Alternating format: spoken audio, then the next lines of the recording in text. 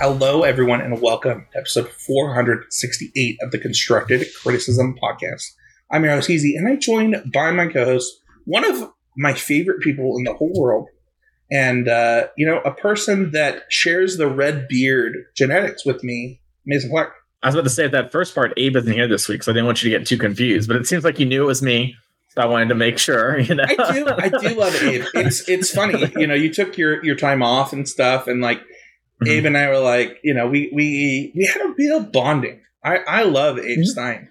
Abe's not here this week. I don't blame him, man. Like if I had to stay at work extra hours, I'd be like, you know what, guys, you guys got this without me. So it's the Mason and Spencer show this week. I just got done talking about the modern BNR for 4.5 hours. My throat's I cannot believe crispy that you did that, because I was watching while I was writing doing some user research and doing math for work, and it'll be on your YouTube channel, right?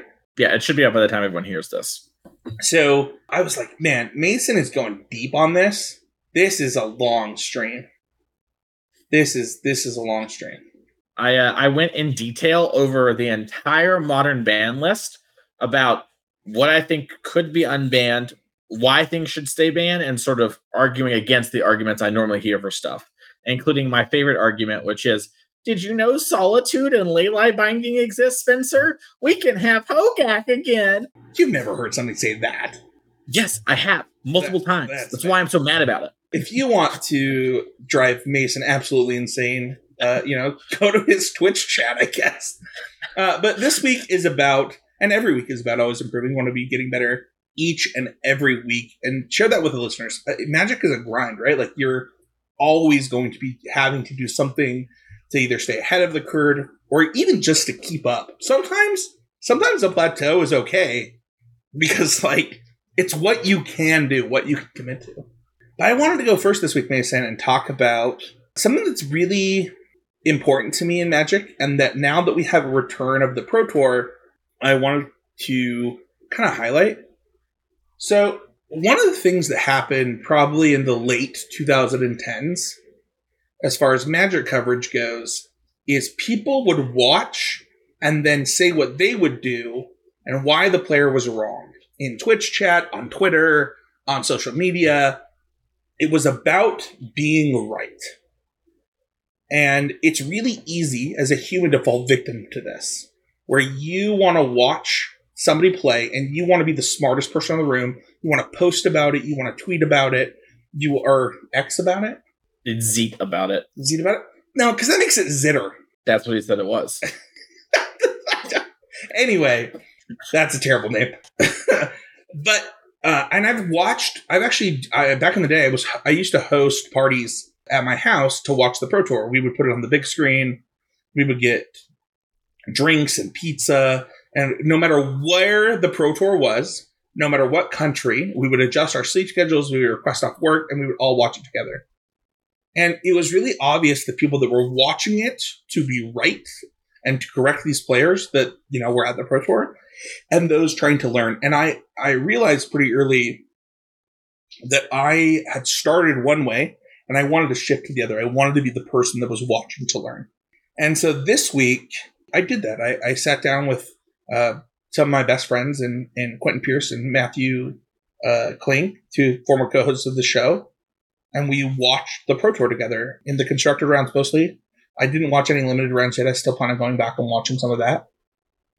But it was really refreshing to have them in there and talk about plays, not in we know better than these people, but in why do you think they did it this way? That was interesting. Here's why it was interesting. And I think it's such a mental shift that players need to have. I remember a feature match that Matt, actually it was of me, Matt, and Quentin, had at an SEG, where the Twitter conversation went wild when Matt beat Tom Ross after surgicaling them.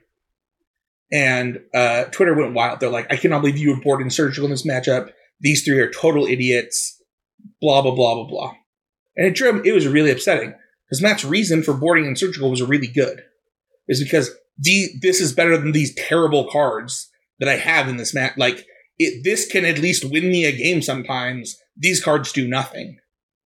But nobody wanted to talk about that. They wanted to talk about how somebody boarded in Surgical against Infect. And I think about that a lot, where it's like, why people do something, the reason behind it. And it was really interesting. It actually made me appreciate the semifinals a lot, because I think that a Tron Mirror typically wouldn't be that interesting, but it made that Tron Mirror really interesting to watch.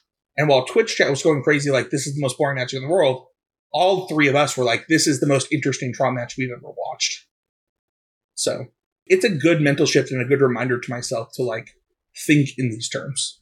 We should do our August Patreon episode just tonight when we're done, and you and I have our conversation we had from Discord finished about the mulligan, because I have more to say about it too. The one that sparked it all on Twitter. You want to do the August? You want to do the August Patreon only? July 31st? I'll do it with you. We can do it. Yeah, we'll just get it done. I think that it's so interesting. The match was so interesting. I'm pretty sure the hand's a keep. That's the. I'll go into why. I think Spencer is team mulligan, so it's an interesting thing. So if you've seen on Twitter, you're there. If not, we'll cover it in the episode. But I agree. I think that this is something that I think comes up on the other side of commentary as well, with a lot of players, where this is something that, I think about and engage with a lot, is sort of commentators who want to be right versus those who are trying to portray the match, right? There are people who, in a very similar way to you mentioned, kind of want to talk about what's the right play, or, oh, look how smart I am, versus trying to talk about the match or move the match forward or learn from it. And it's something that, like, everyone sort of does at times, but I think is, I would say, really bad and something that you don't want to do. And it's sort of like something you don't want to promote. Can I pull back the curtain on this? Because I actually want to talk about this point. Sure. I hate covering Amulet Titan matches for this exact reason, because and Mason, help me be better. I don't know what to say. Because I'll be like, I will walk the player through, like, okay, here's how they're going to win. Here's how they're going to win. They don't do it. Mm-hmm. Here's how they're going to win. Here's how they're going to win. They don't do it. I'm like, okay, at this point, let's just talk about the game and, like, what's going on.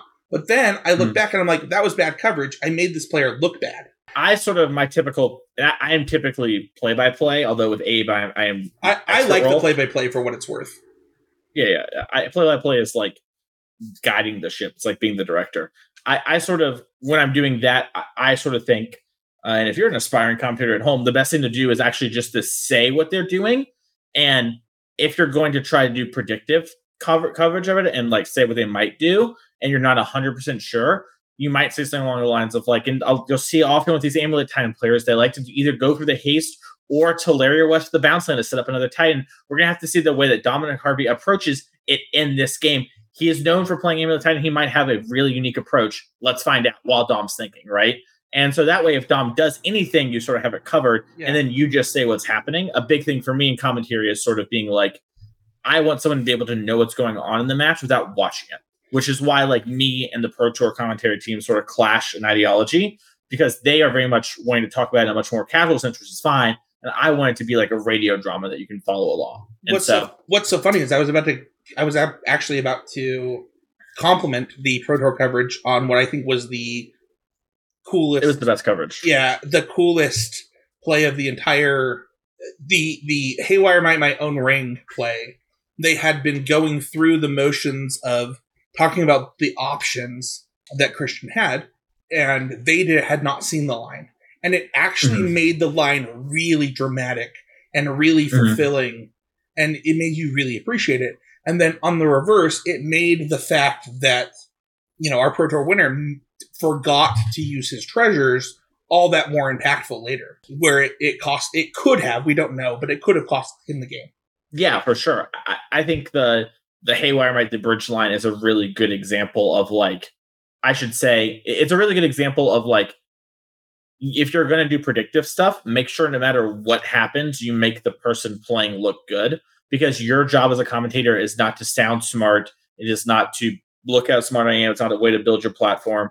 It is, your job is to build up the game being played and convey the information to people who maybe don't know what's going on. So to have a line like that moment happen where it's like, who else would see this line, to have the Haywire Might go on Staring Bridge, plan 2 turns ahead of time. We saw him play around the Cruxo with the Chromatic Sphere while playing towards his end game. This is why Christian Calcano is the calculator, is like a really good moment of like, No, I thought they did great on coverage for that reason, and I started demanding to do play-by-play because I really hated doing color for like this exact reason. Like I didn't know how to do it, and I think that like when I do coverage in the future, I think you just made me a better commentator. So thank you.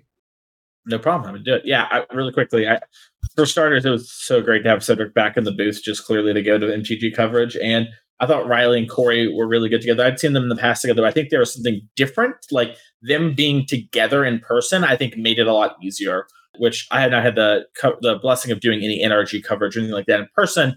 I've done it for other smaller things, and it definitely is a different vibe. So I think they did great. My always improving moment, after I've just done a little bit to help everyone with where I think is pretty good commentary, take a really bit. My always improving moment from this past week was really just focusing on playing the best deck I possibly can and trying to optimize that for sort of what's going on. I think I mentioned in our Patreon Discord, which you can get access to if you become a patron of the show, is I was talking about how I think Pro Tours and the real world are pretty different. And even Pro Tours, the challenges, the NRGs, the SCGs, it's all kind of different. And I am playing events that are in real life and sort of preparing for them. And originally I was going to be playing a team tournament this weekend. Ultimately, my mom closed on her house, so I helped her move some last couple of things. I wasn't able to go on Saturday, which kind of sucked, but whatever. She needed my help. I had still prepared for this tournament, though, before I knew I had to really help and do that. And I was preparing for Rakdos, and it was different than what I would do if I was playing the Pro Tour. For example, I had a conversation with a friend where I was like, I think I would play Fable at the Pro Tour, but I'm going to play Season Pyro this weekend because I don't think there's going to be as much of the mirror and as much Orcish Bowmaster as I would expect at the Pro Tour. And we actually saw the winner end up playing 4 Fables in the main deck, and I don't think had any Season Pyromancers. And that's sort of like, us playing to our different fields, right? They were respecting Bowmaster a bunch. They weren't forced to play into Bowmaster. Meanwhile, I was trying to be like, I don't think these people have it. There's going to be a wider variety of decks. I want to have the more upfront, powerful cards short term. And so, just playing those different games and getting prepared for that and really thinking about, okay, what am I playing and what is different about that? And so, while the modern Pro Tour, you might have more things for Tron, I might not expect as much Tron, for example. So that was my always improving moment. Let's go on to Patreon really quick because I want to give some Patreon shout-outs to Austin. Austin is our newest patron at $5 or more. This gives Austin access to that Patreon Discord. Regardless of how busy I am, I'm trying to keep the daily discussions threads going as often as I can. And it's been illuminating just like kind of how much conversation you can have in that channel. We've got the Serious Gamer channel where people go outside of the daily discussions to talk about serious topics, whether it's mulligans or things like that. There's lots of channels in there. You got people posting deck lists, people asking for advice on deck lists. It's a really good community that have a bunch of people with the same goals as you if you're listening to this podcast. Some people are there rounding up their own testing group. Well, yeah, we got the request to once again, give people an opportunity to get more testing. And if you're lucky, Mason will flame you on Twitter when you post a hand. So to get their real traction. That was the worst hand I've ever seen. That's an important lesson to them. It's an important lesson. I may or may not have woke up one day and just text Mason this hand. Just to keep him on his toes. See if he really feels that way. Psychic damage. But straight up, thank you so much, Austin. And then I just want to give a special shout out to our sponsor that's been with us for a long time in Pure MTGO. I got their sponsor at MTGO Traders is really awesome. I got to pick up a bunch of cards this last week. And it's such a really good process if you're looking to own cards instead of rent. I don't think enough people know about this. And, I have teammates that do both. I have teammates that own cards on MTGO. I have people that rent. And as somebody that has done both, I do think that I want to shout out MTGO Traders and our sponsor, that it actually is a really good service. And if you're looking to sell cards and put them back into the economy of players so that players can continue to own cards, if we all always sell to the people that rent cards, then you actually can't own them, right? Because they're just not in the economy anymore. And I would highly encourage you that if you're debating between, do I want to sell to a rental service if I own cards, or do I want to sell to a service that sells cards, you should sell to the service that sells if you want to own, and then you should sell to a service that rents if you want to rent. And I just wanted to talk about that really quickly because I think it's valuable. So, a really quick adjustment to the Patreon that needs to happen because of the fact that we have an editor now, because of the fact of the way the show's going, and because we want to include more people, we will be lowering the tier to the live shows from $5 to the lowest tier. You get access.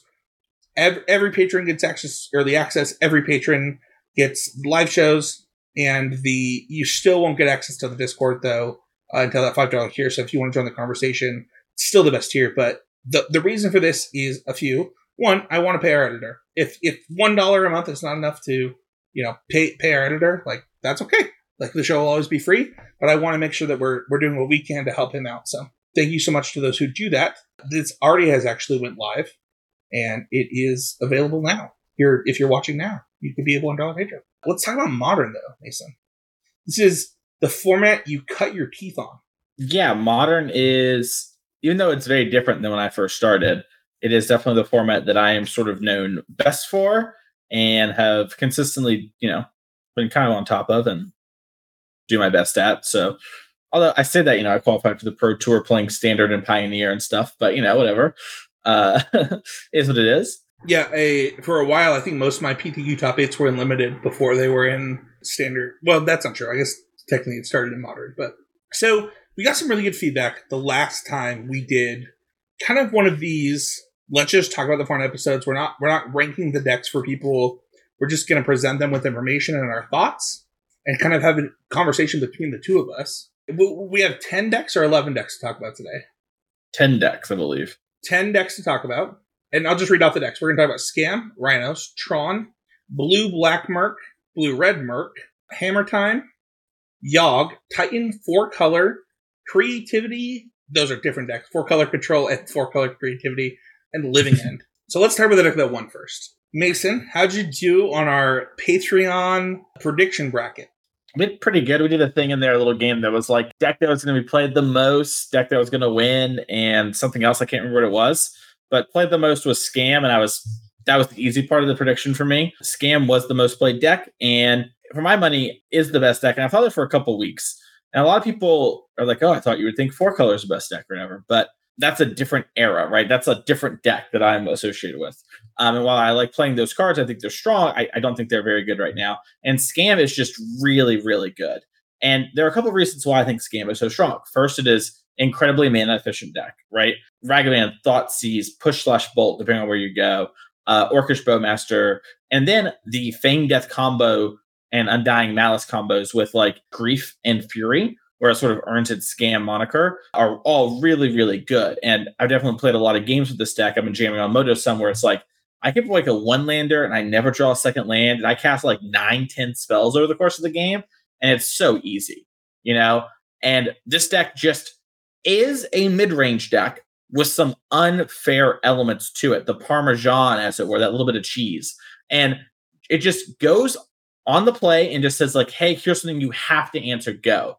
And if you're not winning with the Scam deck and maybe you've been having issues, my suggestion to you is do not keep 7s that do not have a powerful turn 1 play, like Ragavan on the play or Grief or Fury. Just always go to 6. And that sort of thing like really changes the dynamic of this deck. But I had interactions with people like, oh, I never do well with this deck. I'm like, well, do you mulligan a lot? And they're like, no. And I'm like, well, you're not playing the deck right. But the deck is really, really strong. I'm curious to know what you think, Spencer, because this was sort of very quickly Public Enemy number 1 after the sort of original 4-color ring hype died down the first week. Yeah, I would argue that I won our competition in the Discord, by the way. I was the only one, I believe, that hit 2 for 3 between the most played deck, the best performing deck, and the deck that wins. The best performing deck was Merfolk. Did you have that down? Oh my gosh. No, it wasn't. Yes, it was. It had an 80% win rate. No, we're not going to argue about this right now. But there are other factors in best performing deck. But I do think that the thing about Scam that is really interesting, I really loved the conversation. I think you started around this in the Patreon Discord about the mulligans. We were watching a game where Scam got flooded, and I was like, it seems free to play the untapped man lands, or the untapped creature lands. And then we had a really good discussion in our team Discord about it, about like, well, here's why you don't want to do it, because here are the other key turns that matter. Here is the problem with playing these creature lands in your Blood Moon deck and all this stuff. But it was really interesting to me because it was like, okay, if the deck could play a creature land, it would probably play like I think Matt Kling was like, you would just play Fairy Conclave if it was black or red, but that's not the life you live. So you don't get to play creature lands. Because like Mason said, the deck is so light on mana. Like when you're down to 20 lands, 22 lands in your mid-range deck, it means that your curve has to be so low. The fact that this deck gets to get away with playing something as mana intensive in a lot of aspects as Kroxa is it's interesting. It's a lot. You know, this deck isn't trying to cast Sheoldred. It's trying to top out at things like things like Fable of the Mirrorbreaker. And that is just very different. I mean, than other things. I mean, I think the actual best performing Rakdos deck topped out at a 1 of Sheoldred. It was a lot of us have them in the sideboard for like Rhinos, like grinding matchups, you know. In those matchups, you can afford to sort of miss for a turn or two, and it's okay, right? Like you don't have to have your Sheoldred on 4 against Rhinos, as an example. But yeah, I agree. I think, you know, Fable and Seasoned Pyromancer are typically the most expensive cards. And then if you do flood out, you get to do things like cast your Grief, cast your Furies, right? You're playing Seasoned Pyro, you have the flashback on the Pyromancer, right? All those things going on. And we're even seeing some innovations, right? There's the new Persist build of Scam that's coming out, where they play, you know, the Troll and the Oliphant, and then they persist those back, but also have more pitches elementals, right? A pitch for the elemental cards. So there's a lot going on with the Scam deck. I think it is very, very good. And I think if you're someone who likes mid-rangey, grindy decks, this is the deck for you. And there's just, you can't play a fair deck that doesn't have some unfair element, like Ragavan and Murktide. I would argue that for the Murktide deck. And this deck just has like the turn 1 Grief and Fury and stuff like that. And they are definitely beatable, and we're seeing the format adapt to them. But they ask a lot of you, and especially Grief. Turn 1 just, especially when you're on the play, it is so backbreaking. You get double griefed. I want to rewind to something that you said where you talked about, like, you know, these decks play 20 lands, right? So it's like, well, what happens when you get flooded? You just lose the game, like none of your spells are that powerful. The deck has built-in flood protection in the form of whether you're playing whether you're playing Fable, or whether you're playing Zero Pyromancer, you're actually building in that flood protection on your own. In addition to that, it also has the ability to do other things. So, for example, Dauthi Voidwalker can kind of fill that role and things like that. And then Castle Locktwain and kind of the spell lands do that. So it's not like it's 20 lands, you know, hunky dory. You talked about games where like you're stuck on 1 and still casting a bunch of spells. And I think about the number of games where like I get stuck on 2 with Murktide, because I played a lot of Murktide, where I just played the whole game. Like it didn't even matter that I was on 2 lands. That is so different from Modern of old, right? Where like I needed to get to 4 mana. It was like super extended.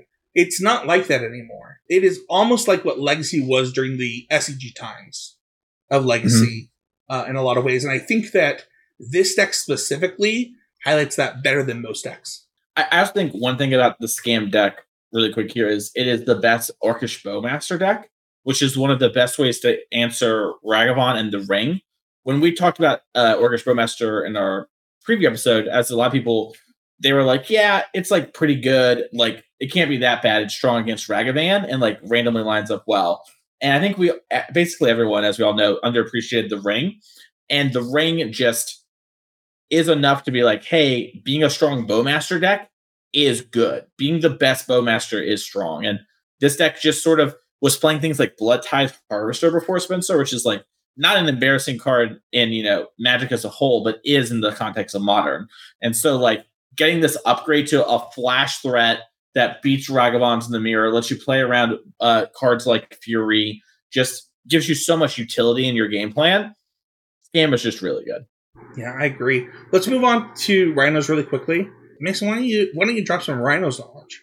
Yeah, Rhinos has been performing really well over the course of the year. It dipped a little with one challenge win since the release of Lord of the Rings, but then put up 3 players in the top 8 of this Pro Tour. A very strong finish. Remember, when we're talking about these things, it is not all Modern. There is some limited involved, but end of the day, Rhinos did really well. And we sort of talked a little bit in the past about how like Rhinos is a tempo deck.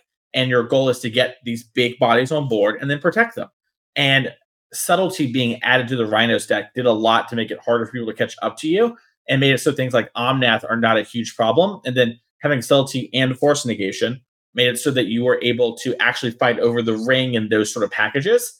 But notably, Loran's Reveal, or Revelry, sorry, I think it's the card's name, the 3 blue, draw 3 island cycle card, has made the deck have more blue cards for the blue pitch cards, while also having a high land count. So it's able to consistently do its thing on turn 3, much like the Living End deck. So Rhinos, great deck, has been doing pretty well, and these innovations to have it be more pitch focused were really good, and we saw players get rewarded with that with 3 top 8 performances this weekend. So it did have 3 top 8 performances, but I want to be clear that after looking at this while you were talking, I actually also might have only gone 1 for 3 on the predictions, because it actually looks like Rhinos might have had the most 8 or 2 better decks if you include 4 and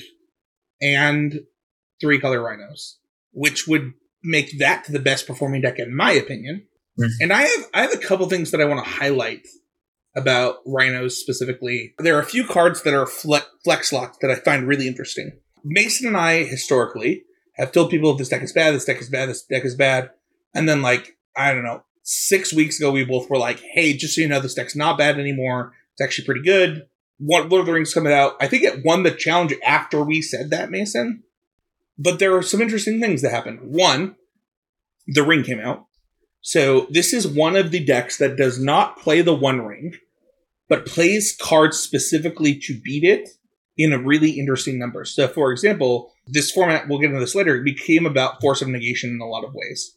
And additionally, it has the ability to play 2 cards that are seeing modern play that also the One Ring is sad about. And that is Stomp and Questing Beast. And it is happy to play both, and different decks will do that depending on things. One of my favorite innovations from this weekend, though, is actually playing Dismember in this deck. I was really impressed by Dismember as a 1-mana removal spell from both the Mono Green Tron deck, which is the deck we'll talk about next, and this deck, as an ability to take out a lot of things. Like, we saw going into this Pro Tour, Sheoldred starting to see modern play with the blue-black decks. We saw, we already know about things like Yawgmoth. Like, the number of X5s had gone up exponentially. And Tron decks, including the one that I had played at the last challenge that we talked about last week, didn't play any Dismembers. And I really love the inclusion of Dismember in this deck as a way to have 1-mana spells like Dead Gone that it does, while not forcing myself, I don't know, to like be weak on the play to certain things. So I was gonna say it's really important in stuff like Scam, right? Where, Scam players can go on the draw against you and be like, all right, turn 1 Grief, you only have your 4 Dead Gones to really interact. But now if you have like Dead Gaunts and Dismembers, now you can actually fight back over that, along with subtleties and force negations. And that matchup's already pretty good for you, but like Dismember in general, like you were saying, just having more 1-mana ways to do something really, really helps the deck. When Mason and I were saying that this deck was bad, and I actually got feedback this week about this exact thing, this is why I want to talk about it, it's because 4/4s weren't that good in Modern for a hot minute, right? Like, it just, a 4/4 Trampler didn't do enough. And now, 2 4/4s is like probably the biggest creature in play. Also, the flex slots were way different, right? People were playing things like Brazen Borrower or whatever. And like things started shifting when Tomiko and Stoyer and Bullwinkle put Mystical Dispute in the deck. And those players started dominating with that deck for a bit. And that sort of change is big, right? Like Brazen Borrower is like a barely playable card. It is flexible, but it is like barely playable. Mystical Dispute is incredibly strong in some matchups. And in your tempo deck, you are fine to play bad mana leak, basically. And this deck was just down to do that. So sometimes it high rolls against some of its best cards. Also, when we're talking about stuff, listeners, we can't know the future. So we can only talk about the time at hand, right? So if you're like going back and listening to one of these shows, it's like, yeah, things changed. Like metagames adapted. Yeah, like right now, I would have 2 Stomps and 1 Petty Theft in my deck, in addition to the cards that we talked about. And it's probably really different than other people in Rhinos, but like this is actually probably the deck that I play in my next Modern Challenge because I haven't played it since like it first came out, and it's something I want to try a lot of. Mason, our next deck to talk about is a deck that gets an unfair amount of hate, and that is Tron. I don't know if it's unfair, but Tron gets a lot of hate for sure. Tron is, I think, a big reason why I do not like 4-color in the metagame right now.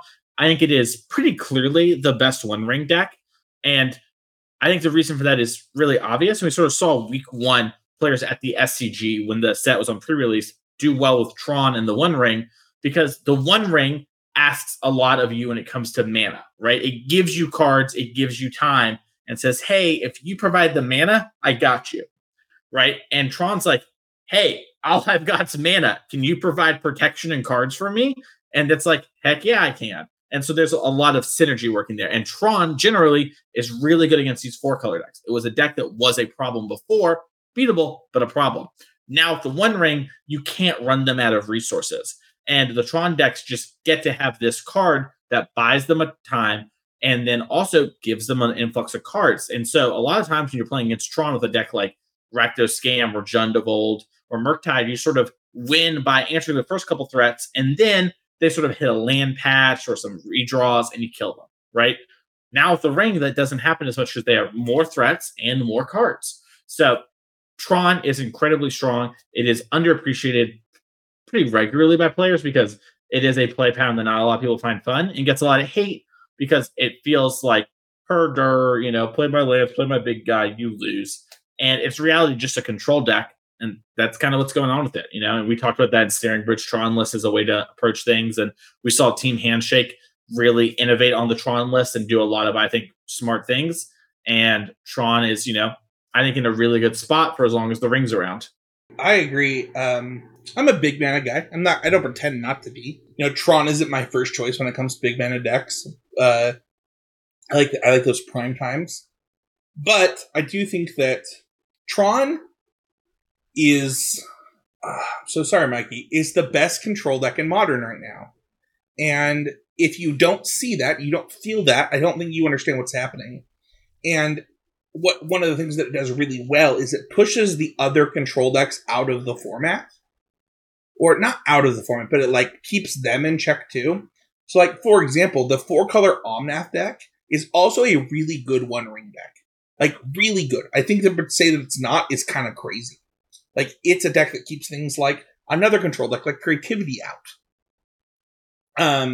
But what Tron does is it says, okay, well, I'm going to control the game, and I'm going to adjust my deck in more ways than you can, because I have access to flex slots in my lands. I have, because of my mana base, I have access to flex slots in my 85 card deck because of Karn. It gets to adapt really interesting, and you'll see really huge variations in Tron lists compared to other control decks in the format. I think it's a really, really cool opportunity. I posted probably where I'm going to start. I am going to be playing Tron at depending on our conversation, Mason, on this podcast and the upcoming ban announcement, if things do not change, I will be playing Tron at a Unified Modern 2K coming up. So let's talk about Blue-Black Merc, control, not control, mid-range. This is a deck that I have some... Have you played with this deck, Mason? Yep. Yeah, this is a deck that I have a little bit of experience with. I'm kind of curious. If you watch the pre-show, Mason and I talk about this deck a little bit. And this deck to me was a big mid-range deck. I feel like it's more of a control deck, and I'm kind of curious to talk about it. Especially looking at the one that 8-2 at the Pro Tour, and sort of, I had done similar things of Sauron's Ransom is a card you could play if the One Ring doesn't exist, but the One Ring exists, so stop playing Sauron's Ransom and play cards that work well with your One Ring, like Archmage's Charm. And that could be your card advantage card as well. So when you have Archmage's Charm and Counter Spell and these Fatal Pushes, and Orcish Bowmaster is really a sort of, I think, defensive card that can be proactive against the Ring. Those sort of cards push me in a way that's hey, I'm trying to play a longer, more interactive game, and I'm not trying to do something like Murktide, which can play Jund-style games, but more often than not does, or tries to at least go things like DRC, Shredder, Ragavan, early Murktide, and then protect them. This deck, when I was playing, I found I could play a longer, grindier game and then, eventually turn the corner with one of my Murktides. Whereas other decks didn't quite feel that way. And this deck felt totally medium to me for what it's worth, but maybe it's just early version still. I think this deck is straight up Murktide. I think it's like, it is a slower version of the same deck. And what I mean by that is like, it is trying to control the game in the parameters in which the game is to be controlled. And then it is trying to be aggressive in the matchups that it gets to be aggressive in. And it just happens to be able to be aggressive in less matchups than Murktide. This is just my opinion. I'm spitting from the brain here. But the reason this deck, I think, started to exist was 2 cards. Well, 3 cards. Force of Negation, Lorien Revealed, and Subtlety. It was like, okay, I have identified these cards along with Orcish Bowmaster as good cards. This deck now exists. Like, I have a layout for what this deck is going to do. And I really, I'm with Mason. I really like the innovation of Archmage's Charm over things like, is it Sauron's Ransom? Like, that's a huge innovation. I think this deck might have started with like 4 Spell Pierces, which turns out to be too many when you think about kind of the way the format plays out, and actually playing more removal spells. Like, I think the best list had a Blood Chief's Thirst in it and things like that. Just really good innovation for the deck. And I think this deck has a spot in the metagame. But the question becomes like, okay, is this the best direction to go? Or is there a way to build Murktide differently? Because there's one card that specifically that I think is gone, Mason. And we saw that this weekend. And that is Ledger Shredder. I think the death of Ledger Shredder is actually the truth of the weekend. Yeah, Ledger Shredder is pretty medium. I mean, the thing about Ledger Shredder is it is better than Brazen Borrower and Murktide, which is like a big part of it. And then once you start having Murktide mirrors everywhere, having Shredder be bigger than DRCs matter. But when there aren't going to be Murktide mirrors everywhere, there's no reason to have Shredder. Even though Shredder is also good against Cascade decks, right? Like against specifically Rhinos, it quickly outgrows a Rhino and you can at least start chump blocking. So Ledger Shredder is sort of falling off, and just in general, Murktide is pretty medium, and we saw it play out that way at the Pro Tour, right? At the highest level, players are going to play things they think are the strongest and not always what they enjoy. And in the real world, people will play what they enjoy more than what they think is the strongest. And, Murktide showed up and there are some people who played it. They did okay, nothing over the moon. It's obviously a mixed format, but Murktide still just pretty good. Kind of looking over the best performing Murktide lists, it's just my opinion, and I could be wrong. This is something that I want to innovate with, but I don't think there's something holding Murktide back from having the exact same belief in the blue package that the blue black deck has, but then still getting Ragavan, right? We've seen Murktide lists go all the way down to 0 DRCs before, and I think that is the future. Is that you end up in a place where I could even see these 2 decks merging and just getting 3 colors. The Murktide has to adopt the ring. The reason I think you get to play stuff like blue black with the 4 subtleties and the 4 force negations is the ring subsidizes your loss of cards. Right. And Murktide, Expressive Iteration is good. It is not the ring good. I think that that means that you have to give up some of your sweethearts, right? If you're gonna play red and you want to play Ragavan, this is just my opinion, is that you have to give up DRC. You cannot be doing this and have the same type of games that you need to have in this format. And then it changes the deck. Because you still have Powerful Things, you still have Expressive Iteration, you still have Unholy Heat as a great removal spell. But I agree with Mason, you need a way to recoup things that this deck doesn't currently have, because I don't think Lorien Reveal all of a sudden does the same thing as the ring, right? It's flood insurance. It's not, but it also acts as lands. There's a lot that needs to happen here, but I think that there's a future for these decks, just due to the power of Murktide Regent, due to the power of Ragavan, due to the power of the blue package. But I don't think that we're there yet. There's definitely some work to be done here. I'd be interested to see an even more blue list, maybe playing white for cards like Path and Teferi Time Raveler. That would be a pretty interesting spot. I know Autumn Burchett played Esper this deck with 4 Teferi Time Ravelers. Their tournament didn't go great, but also apparently they were one of the people suffering from the near heat stroke, including a person who got a heat stroke weather. So like said that. I said that somebody ended up in the hospital, and I was told I was wrong. I was like, no, I'm pretty sure I said no. Mick Winsauce ended up in the hospital. They are doing fine now, but yeah, that sucks. It does suck.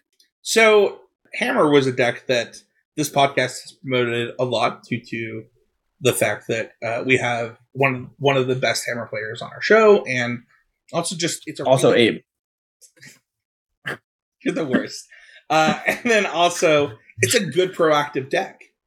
And the numbers actually showed, even though they were low, that proactive decks could do well in this format. And Hammer actually did surprisingly well, Mason. Yeah, a lot of people were saying Hammer's big stinky before the Pro Tour. You know, funny enough, actually local to me, Thomas Gunn played Hammer at the Pro Tour in 5-0 day 2 to relock his Rikiu. So congratulations, Thomas. Hammer is, I think, okay. And I think will be much better at your tournaments than it is at the Pro Tour. Like, when we look at the Pro Tour, there were some things that were going pretty well for it, right? Like a lot of Tron. That's a really good matchup. That is something you want to see as Hammer. But like all the Rhinos is like something you don't want to see. Meanwhile, Scam is something you're pretty happy to see, right? So like Tron and Scam, 2 decks that are popular, good for you. Rhino's bad for you. And just a low number of Hammer players. So it's hard to exactly know when it comes to the data. But I think Hammer is a proactive mana-efficient deck that puts your opponent to the test. And at local RCQs, it's pretty high on my list for decks to play when the RCQ season turns into Modern. I will probably play Scam if nothing changes. But if there's like a 1-ring ban, Hammer is really high on my list again because Hammer just struggles to fight through ring decks. But if that's gone, then things will change, and who knows what that will be. But Hammer is just good, and even if like it's not the best position deck, it's like kills you very easily and is hyper mana efficient and really tests your opponent's skill level and yours, and rewards you for playing well. So Hammer is a great deck, even if it's not a great deck. I don't have anything to add to this one, so let's move on to Yogg. This is a deck that had a ton of iterations since Lord of the Rings. Like, maybe the most of any deck. We touted multiple players, we touted multiple builds of this deck. This deck did not do well. Yeah, it came in pretty medium. I think there are a couple things for that. One, I think Scam is like not a matchup you're over the moon about. And I think Rhinos is not a matchup you're happy about. And those are 2 of the 3 most popular decks in the tournament. And I think a lot of players came gunning for Yawgmoth and kind of had plans for it in mind. Yogg is like a good deck. Much like Hammer, I think it is a strong deck. I like Hammer more than Yogg, but Yogg is good. It is really hard to play, and there are a lot of different ways to build it. And there are a lot of different approaches. Like if you just looked on Twitter, for example, a lot of people moved away from the Zerk list that we talked about a few weeks ago, including Zerk, who had a feature match against Nassif in round 4. If you want to watch that, it was pretty good. And then there were people who moved towards Elven Choir, which we talked about as a card to let you play off the top and combo more. That was an interesting approach. So that main, we saw that side. We saw Team Channel Fireball, like Aspiring Spike, Reed Duke. Those players went a more mid-rangey approach. So there's a lot of different variations of Yogg. And it's not really doable, but I wish we could sift through them and kind of have even more data. Because I'm curious to know, like, was mid-range a little bit better than the combo? I would love that too. Mm-hmm. It would be really interesting. And I also think that like Yogg, one of its best matchups was almost taken off the board. Like it was still played, but like Creativity is another deck that underperformed that is quite literally Yogg's best matchup. And I guess that's maybe not true. I mean, of the best decks, it's probably true. And Creativity did about as well as I think people expected, in that like it did a little bit better than like the Yogg decks. It did better than like Living End, but it underperformed for how good it was before the Lord of the Rings set, right? Yeah, before Lord of the Rings, Creativity was the deck. Yeah, it was the best deck. And having it fall, I think, hurt Yogg, whereas like people were still playing Creativity, thus Yogg continues to shoot up with its new additions. I'm not going to pretend like the Lighted Halfling isn't still a heck of a Magic card, right? Like, it still is, but it is like, okay, well, what is the format about? And is it about the Lighted Halfling stuff? I am still... And like Derek worked on this deck too for the Pro Tour, and I talked to him a bit, and I would love to talk to him a bit more about why no one played the innovation of Golgari Rot Farm, Arboreal Grazer, and Halfling as the deck's mana ramp package. I was instead of like too. I was literally thinking this after listening to Jerry T. Yeah, we mentioned it a little on our show too, where it's like, oh, maybe they'll do it. And in my mind, I thought it was a given, right? Like Zerk has done this before. It all works really well with the ring. It makes a ton of sense. Yada yada yada. It fits like the mid-range game plan. It fixes the problem with Orcish Bowmaster, which was going to be seen in tons of numbers. Like, it made a ton of sense, and no one did it. Yeah, and I don't really understand why. And to be fair, I haven't put a ton of work into that, and maybe that just isn't very strong. Maybe that's like too much work for the squeeze, and maybe that's why Zerk moved away from it before. I don't know. I know that Zerk the Yogg Master didn't play it at the Pro Tour, and he's the one who found the tech originally, so I know he knows about it. So this is my Batman beacon to Zerk. Zerk, tweet at me. Why didn't you do it? Someone explain. I don't understand. Come on the podcast. That is tell us why. Tell the listeners. If the One Ring is around after next week, I am starting there on like, okay, I have my Rakdos Scam deck. I know what to play with it. I'll work on it in the weekend of. I'm going to figure out why no one's done this because no one can tell me a good answer. Yogg, I think, is also incredibly hard to play. And that is challenging to play against Pro Tour level players when your deck is really hard and the thing they need to do against you is pretty binary. Let's talk about Titan next. Both you and I have played this deck. I think that it's probably like if we could have a deck be one of the best decks, we might both pick this deck. Like, this deck top 4 the Pro Tour. I think nobody expected that. Yeah, Dominic Harvey really came through and crushed with it. It was funny when I saw Dom win his feature match in round 13. I was taking like a little 5-minute break from helping my mom move, and I was like, there's so much Tron there. Dom's live for this top 8 for sure, and ended up getting there because of an unfortunate draw situation with Hayne. But really, he kind of carried the archetype. There weren't a lot of players on Titan at the Pro Tour. Him and Jack Potter, both Canadians who worked together, both played in. A couple other people did. But Dom is sort of the Amulet guy who will actually be on the show next week to talk about. So if you want to hear about that and his journey, we're having Dom on the show. Finally, we've been trying to get him for forever, and it just worked out, So anyways, I think Titan is like pretty good against some of the stuff going on the Pro Tour, and is a deck that has raw power behind it and can overwhelm things, but doesn't line up super well against everything going on and at the field at large. Like, I don't love your Murktide matchup still. I know Dom doesn't. I don't love your Scam matchup. Dom beat it 4 or 5 times, and the Swiss lost in the top 4, but like, I don't think he was very happy with that matchup. I don't love your like blue-black Murktide matchup. I don't love your Living In matchup at all. Your Creativity matchup isn't even that good. So like, this deck has advantages and has combo finishes, but I believed Amulet Titan to be a deck that rewards you for playing really well. And Dom has been, even before this, I would have said, the best Amulet Titan player in the world. Consistently puts up, yes, there are people like Mistaken In on Magic Online that also do well with it, but Dom is the guy when it comes to Titan, and you get rewarded for that sort of thing in Modern. Yeah, when I saw Dom's bracket, I was like, he's on the wrong side of this bracket. That sucks. Like, sometimes you lose to Scam. Sometimes it's a bad matchup. I'm really excited to have Dom on, and I am going to save my thoughts to ask him, because I think that anything that he says is going to be better than what I'm going to tell you about Amulet right now. Like, I played Amulet at RCs, or RCQs. I played it on Magic Online, but like, he's going to give us better information. So we're going to move on to 4-color. Mason, I'm not even going to try to explain what happened with this deck. I'm going to let the king of 4-color talk about it. Go ahead. So I haven't liked 4-color for a bit in the sense of the way everyone's been playing with Halfling and that kind of stuff, right? Basically, the consensus really quickly was, Halfling's the truth. It's super strong. You got to play it or whatever. And like, I do think Halfling is a strong card and a good ad for this sort of deck. But the problem was that it wasn't the best ring deck. And things like Tron are really good. And then Halfling makes you more susceptible to things like Scam. So I think 4-color is pretty medium right now. And I would not be excited to play 4-color at all. Now, the controlling decks are something I'm more excited about playing, where it's like blue-white with some Omnaths or with some Wrens. That is like much more in line with what I think is actually strong. But these these elemental tap-outy decks are easily attackable and not actually all they're cracked, like all they don't seem to be cracked up to be.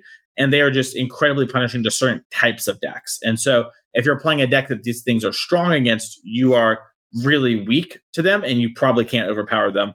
if you are strong against them, they can't really overpower you. And it creates some really polar matchups from a deck that 12 months ago, if I told you that, you would be laughing, because it just would be so far from the truth. So I think 4-color is just stone cold, pretty okay.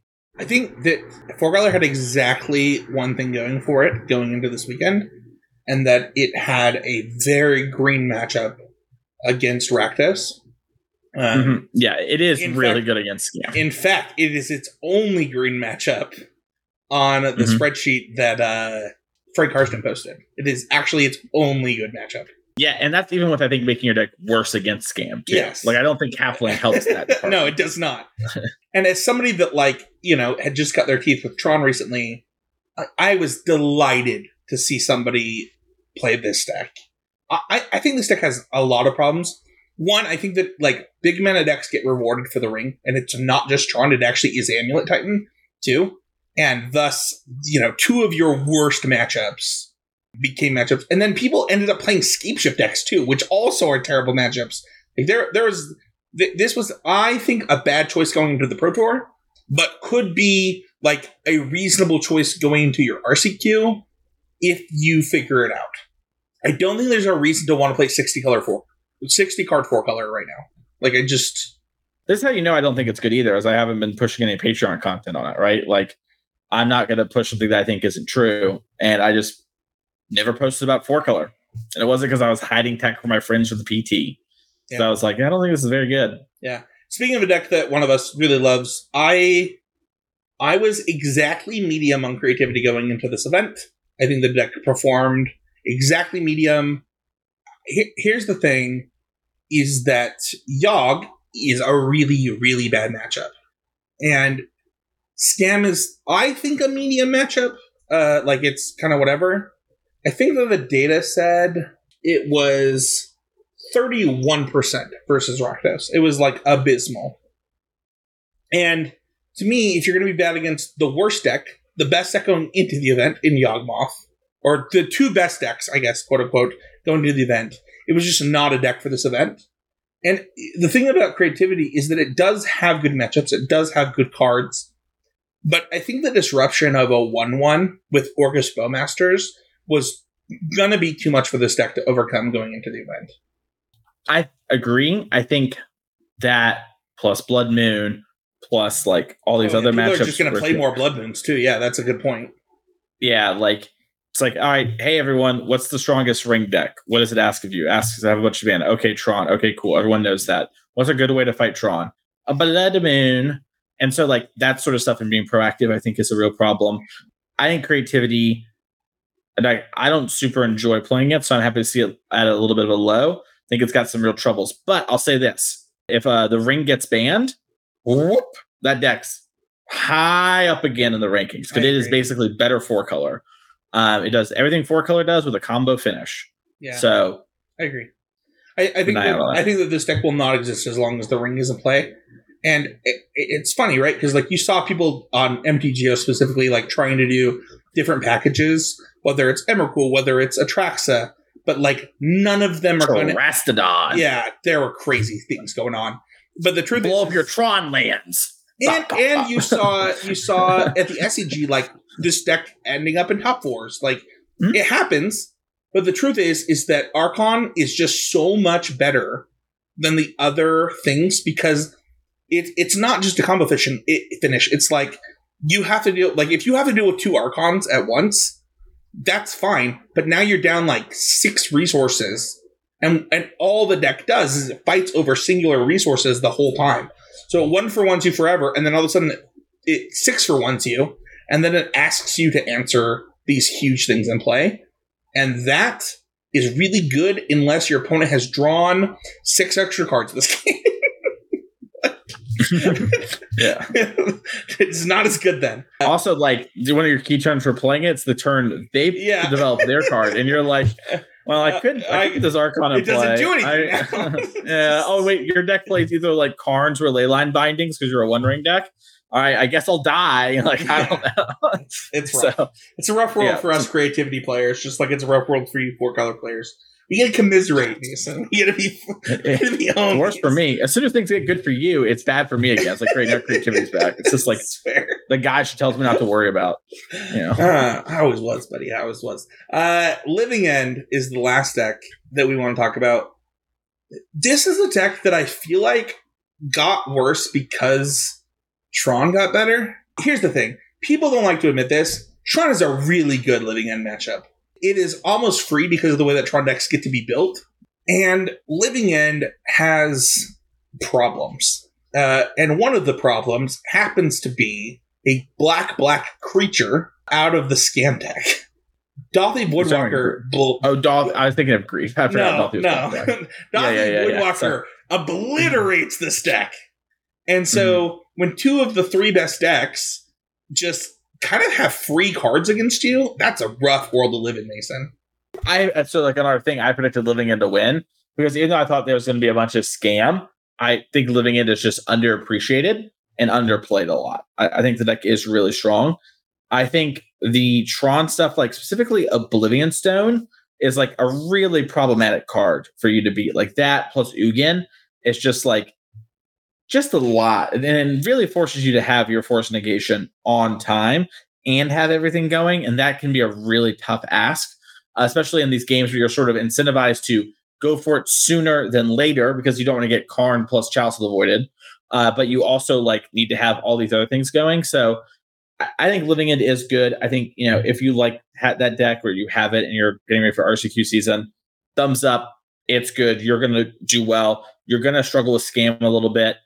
Get some cards for that matchup. Play some Dismembers. You got to do something. But deck is good. It just does have some issues. Yeah, a lot of the top players in Utah actually play this deck, and it's really good. I would never play this deck. I don't know if anyone on this podcast has ever played a Living End Mirror. Yeah, I have. It's pretty fun. No, it's not. Yes, it is. All right. Well, different. Just creature combat. You like limited. Different strokes for different folks. But I think that I would love to be the only Living End player in the room. Is like kind of how I view this deck. It's really good against rhinos too. If your local area has a lot of rhinos, it's quite good against rhinos. Yeah, they don't get those. I have a question for you, Spencer. I have a hypothetical. Yeah. Let's say the Hinderrocker supercomputer drops his mind knowledge, and we find out Living End is like the best deck in Modern by a lot. Let's just say it's like 10% better than everything else, but only you know it, right? But like you mentioned, your local area has a lot of Living End players, just by chance, right? Would you register Living End? No. I really don't. No. I really don't want to play the mirror. 10% better? 10. That's what I'm saying. That is an astronomical amount better. Just learn to play the mirror, man. 10% is a lot. An unfathomable number. Are you telling me? Are you telling me that you have a supercomputer that says this, Mason? No, I'm just asking you a hypothetical. Because you said you hate playing the mirrors. And no, I would learn that. If it was 10% better, I would learn them. I mean, I played Hogak. Like that's the least Spencer deck of all time. Like, come on. Right. I was more just calling out the mirror thing because I think people bring it up a lot, and it's valid or whatever. Fine. No. You want to, but for me, I think I've proven a lot of times that I'm willing to learn a mirror match. Come on. Like, well, then learn the Living End mirror. It's a miserable. Like, I mean, I say that, and then everybody says the same thing about creativity, and I really love the creativity mirror. So maybe I think they're very similar. You just try to stop. They just go second, and you just play your. We need to move on. You're like, God, I hate Living End. It's like you sit there and you try to jockey for position, and then you're like, what do you like about creativity? Well, the cool thing about creativity is I sit there and I jockey for position. Stop calling me out. It's so fun. Listen, anyways, let's talk about overall format vibe, Spencer, while you laugh here. What matters in Modern today? So I think that there are like a couple things to call out. I think that Mulligans is the actual most important thing in Modern. That's so funny coming off of our last podcast, because that was like the point we like hammered home. It was like the two most important things are Mulligans and deck choice. But it is true. That is the most important thing in Modern. I think the second thing is like packages. I think packages is something that I've never really considered when it comes to deck building the way that I do today. So like the blue package that we talked about, right? Like whether it's subtlety and force of negation and the blue cycler, that's really important. Whether it's the scam package, whether it's the right package for interaction of things like rhinos. Like rhinos package is actually, funnily enough, the rhinos package itself, like the cascade spells and rhinos, that's just a separate part, right? The thing that actually matters is the cascade spells and the spells that you pick to interact with your opponent is actually the interesting package here. And I would say that like that is actually the second most important thing in Modern. And I think we saw that in the Tron builds as the thing, the cream that rose to the top is actually the decks that cared about that the most.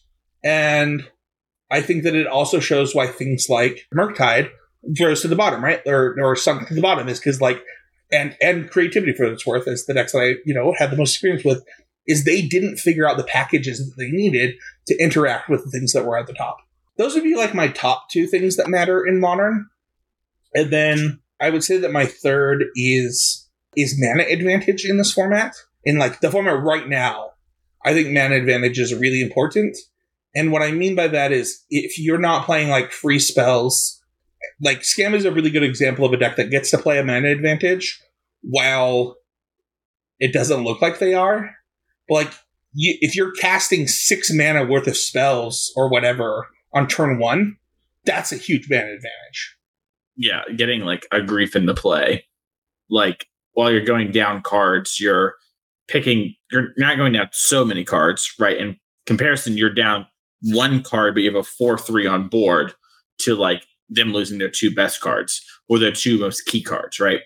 I would add on my last thing is sort of what matters in Modern today are 2 things. And they're specifically cards. It's the Ring and Orcish Bowmaster. I think the Ring is the ultimate card advantage card. It is defining the format. And Orcish Bowmaster is the best hate card for the Ring. And also, inversely, is really good against things like Ragavan. So where some people might try to go under the Ring with things like a Ragavan tempo deck or whatever, or some sort of aggro deck, Orcish Bowmaster does a really good job of stopping that. And Bowmaster, we haven't talked about enough of that card. It's really good at just buying time. So those are my 2 big things. Yeah, I kind of highlight that in packages a little bit, but like one of the things that impressed me the most watching coverage this weekend was actually Fable with Bowmaster, where it gives you inevitability as well as like a repeatable removal for like things that are going to try to surprise you. I was really impressed by that. What are people going to do to try to combat those 2 new cards? There's a lot of things. Just in general, it might be a situation where you have to shift decks and not cards, which I know isn't people's favorite answer, but that's sort of my head jumps. So what about you, Spencer? Yeah, I think that I kind of talked about like where my head's at, and I think you did too, where we're both looking at decks that might have more room to grow within the decks that we talked about that didn't get there at the PT. So you talked about Yogg. I talked about Murktide decks and kind of combined like the idea of I didn't know that Autumn had played Esper, for example. It's actually really interesting to me to think about playing Teferi in that shell. And I could see how something like that is helpful. I could see Murktide deck going to 3 colors with like, it's basically mono blue, but you're playing these other subset of cards because of the Modern mana bases is an interesting way to do this. I agree. I want to talk about the elephant in the room real quick. And that's that in 7 days from this recording, there's our BNR announcement for the year. There's 1 BNR announcement per year. And then they said anytime a set comes out, they have a 3-week emergency window that if there's something on the lines of like Hogak, Felidar Guardian level good, they will ban. If not, they will wait until the rotation next year, specifically to help standard players. And the Eternal formats are just going to deal with that. So there's 1 BNR a year that is scheduled. And then if there's a huge emergency, basically a format's going to die, they will do something. And that is why I actually think something would happen. If there was just like, yada yada, new sets coming out, whatever, maybe there's a BNR, we have one every 3 months or whatever, I wouldn't care. But the fact that it's 1 BNR announcement for the year, basically, I think the Ring is donezo. It did really well. It didn't do absurdly well, but it did really well. I think it is a really bad look for Modern, and I think a lot of players who are going to go to RCQ season are going to be like, oh, I feel like I have to get the Ring, and it's going to actually push players away, which WotC doesn't want. And so I think the Ring probably goes on a long enough timeline anyways, and just cut its head off now. If you would ask me before this podcast, I would say there was a 0% chance that there were bans. I don't know. I think it's I would bet the opposite. I would bet you there's a 90% chance. So here's the thing. Now that I know that like they can't like emergency ban the ring in the next set, that's weird. But here's the thing too, right? And this is like a big part of it to me is we're going into RCQ season. Right. And basically saying a bunch of these decks are invalidated because of the ring. It's just going to push player engagement down. And Modern already has a lot of backlash about how you have to buy these new cards. I don't think the ring is going to change that for people when it feels like it invalidates so many cards. And I think the Orcish Bowmasters is in cahoots with the ring when it comes to that. So you kind of curve both problems if you ban the ring. Yeah, I think that the ring exacerbates the Orcish Bowmaster problem. And thus, if you're going to ban something, you're going to ban the ring. And I would assume that if something gets banned, it is the ring. And knowing the fact that I said that somebody would have to prove that the card was good on the podcast, it just is destined to be banned. You know, the first ban announcement afterwards. So, I don't know, they gave us a whole summer with Hogaak, so. Yeah, that wasn't a good idea. However, you put in something that I wanted to talk about in the bans too, and I actually think there will be unbans. Let me say it this way. If you would ask me before the podcast, I would say there won't be bans and there should be unbans, and I hope that they do it. Now I'm questioning whether there will just be bans and question if there should be unbans. So my general idea on bans versus unbans is you should use unbans as a way to spark interest in the format and to spark innovation. And there are no reasons to do that if you ban the ring, because then we have all these new cards from Lord of the Rings. And I really think if you like game design and B&R lists and stuff, I literally recorded a 4-hour video today at youtube.com/TheMasonClark where I talk about literally every card in excruciating detail. And basically the summation was I read all these articles and all these posts where there's like, there are 15 cards that are safe to unban in Modern. And I vehemently disagree. I think there is one card that is kind of safe, but it's still a little risky to unban. I just don't think it's going to happen. It was Green Sun Zenith, yeah. Yeah, that's the one card. I think that's like... I think that it depends on how you do it. So, for example, I didn't get to watch the end of your video, but I'll just say this. I think Ponder, Preordain, or Splinter Twin all fall into the safe to unban category if you only unban one. If you unban multiples of any of these, it's really stupid. I would say that Green Sun is also safe to unban. Actually, you could just unban Green Sun Zenith. I actually don't even think it would be a problem at this point. I mean, there are a lot of problems, and I go over those in detail. So I do think that like the deck convergence stuff that you have with the One Ring would be true of a lot of green decks for a minute with Green Sun Zenith. I'm sure you covered that in your video. But like, maybe that's a problem. I don't view it as a problem. I don't hate that. But like, I can like, it's why like half the Commander ban list exists, so people care about it. So I just think like Dryad Arbor, Green Sun Zenith will be like a 5-card package. And yes, like every green deck, and that is factual. The 1 mana rampant growth is actually a problem, and it is actually what got banned.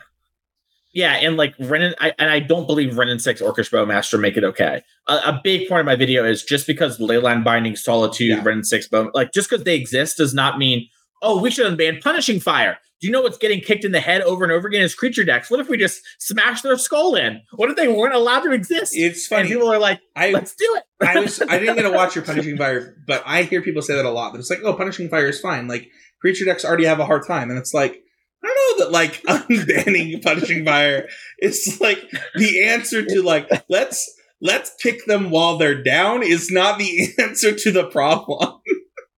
Yeah, it's like saying like, wow, this dog has like 3 legs. Let's make sure to remove the things we have in the house to help the dog. Yeah. It's like, no, this dog has 3 legs. Let's remove a leg and not give it a wheelchair. Like, come on. Yeah, exactly. It's just all, I don't know. I get you. I see. It just drives me crazy when people are like, well, we have all these strong cards that already make these strategies bad and they somehow exist. What if we made it even harder? And it's like, is that actually adding anything to the format? I do think Green Sun Zenith helps creature decks for what it's worth. Yeah, I do too. I think it helps creature decks, and I think there's counterplay. And I think the biggest problems are the package is sort of an auto include in a lot of decks, like probably 95% of green decks. All the green cards throughout the rest of the time have to be like thought about with Green Sun Zenith in mind for Modern, if it's like a straight to Modern product. And then the games are more repetitive because you have access to your cards more consistently. But there are cool things like one-ofs and all that sort of stuff. So like, I don't know. There are good things about the card. So I don't know. Whatever. I spent. No, it's totally fine. So what would we play? I'll go first. They're gonna unban Pod. I would play Pod. I think, man, you really messed with me by me not knowing this in the middle of this episode. Mason, you teaching me stuff really changed my outlook. Yeah, I had answers for these. Like, if the ring doesn't get banned, I would play Rhinos. I think Rhinos has this weird ability to adjust in a lot of ways that I did not believe that it had before this set. Mm-hmm. And because of its unique blue package, it's not unique, but it is really good for Rhinos to have this package. And its ability to have the biggest things in play because of the lack of Murktides, the lack of these big creatures. It has a very unique position in the metagame that it did not have before. And I think that's where I would start. If the ring gets banned, I would just play Creativity. I don't even think that like it would be that hard to like. I think Reprieve is already a really good addition for that deck. It also answers to a lot of halfling problems for the deck. Like that's where I would start. What about you? Assuming no changes, I am shook to my core, stuck on my bed for 10 minutes. And after I get up, I'm just like, well, I got my scam deck, and I'm going to go try some Yawgmoth stuff and see if like the ring plus Yawgmoth is as good as I thought, and cry as I purchase the rings. And then let's say they probably cost what your profit was on the rings. You sold that. I mean, yeah, I did make a nice bit of change off that. So I am probably breaking even, which, I cry a single tear. Anyways, I think that if there was a banning, the first place I would go to is still Scam. I'd be like, listen, this deck is still strong. You're going to have to prove to me that you can't beat this. But Hammer would be really high on my priority list, as would Living End. Those are two things I think would be really good. I want to play 4-color stuff, but I just don't think it's very good in a world where Creativity is strong. Well, Mason, it was fun to talk about Modern with you, especially after such like an amazing Pro Tour to watch. It really was, at least for me, like one of my favorite Pro Tours. So, having had the chance to go watch it, like Mason said, there was amazing coverage, a lot of things to cover. If you want to join the conversation, join Patreon, and one of the benefits you get as a member of the Discord, that's patrons of $5 or more, you get access to the Patreon question. Like Mikey, who asks, rate these 5 anime first to 5th. Dragon Ball Z, Yu Yu Hakusho, One Piece, Sailor Moon, Naruto. Mason, I must ask, are we saying franchises or the thing on the screen, which is their original run? We're saying the things on the screen, and we're giving no clarification because our podcast is going long. Sure. We're just going to say it. Okay. So what's your 5? Top to bottom. Yeah, so number 1 is Yu Yu Hakusho. Number 2 is One Piece. Number 3 is Dragon Ball Z. Number 4 is Sailor Moon. And number 5 is Naruto. Mason? Top to bottom. I got Naruto, One Piece, DBZ, Yu Yu Hakusho, Sailor Moon. Your list is terrible, and you should feel bad. YouTube comments. You can improve when you're down, recovering more quickly and more enjoyable through a social event, and sulking just a bit less compared to a usual win. Every small improvement counts. Being able to do for everything for 3 straight days is a win if you usually take a full week to get back on your feet. This was left on one of our topics where we talked about mental state, and it's really cool to see listeners like kind of internalize for themselves and think about these type of things. So just shout out to this listener. If you want to hear your comment read, if you have something to say, head on over to the YouTube channel. If you want to join the conversation, the best way to do that is Patreon Discord. Patrons of $5 more, the public Discord. That's a link in the show notes on the website. The YouTube comments. You can follow us on whatever the social media platform of your choice is. I'm sure that we're there. And then you can check out Drafting Archetypes, the other podcasts on our network. Like, subscribe, comment, review. Reviews are the best way to support the show. The show will always be free. And if you get the chance to review the show on wherever you listen, it really does help the show out. Mason, what did you learn this week, and where can people find you? I learned Javier Dominguez, and I have the same birthday. No, my learning thing for this week, I think it was talking about like specifically the Blue Black Murktide list, and sort of our differing opinions that are close, but there is like a clear delineation between us, and it's clear that like you're in one camp and I'm the other, and there's some truth is probably in the middle, and I just need to think about that and process that a little bit. Mine was live on the show. I did not realize that we were down to one band announcement of the year outside of emergency bands. That shook me a little bit. I don't think that I agree with the decision. And the last time that they did something like this, they reverted the decision within 6 months. I don't know. If it were up to me, I would not ban the ring, and then I would let it play out for a few months, and then ban it next time if it's needed. But if that's not available, then we just have to ban it. So I don't think we can let the ring stay for a year. I just think it's not. Just not. Yeah, off the table. So thank you everybody so much for listening. Don't forget to support the podcast in any way that you can, and share it with your friends, your family, your enemies if you really don't like us. Thank you so much. We'll see you all next time with another episode of Constructive Criticism. Miss you, Ed.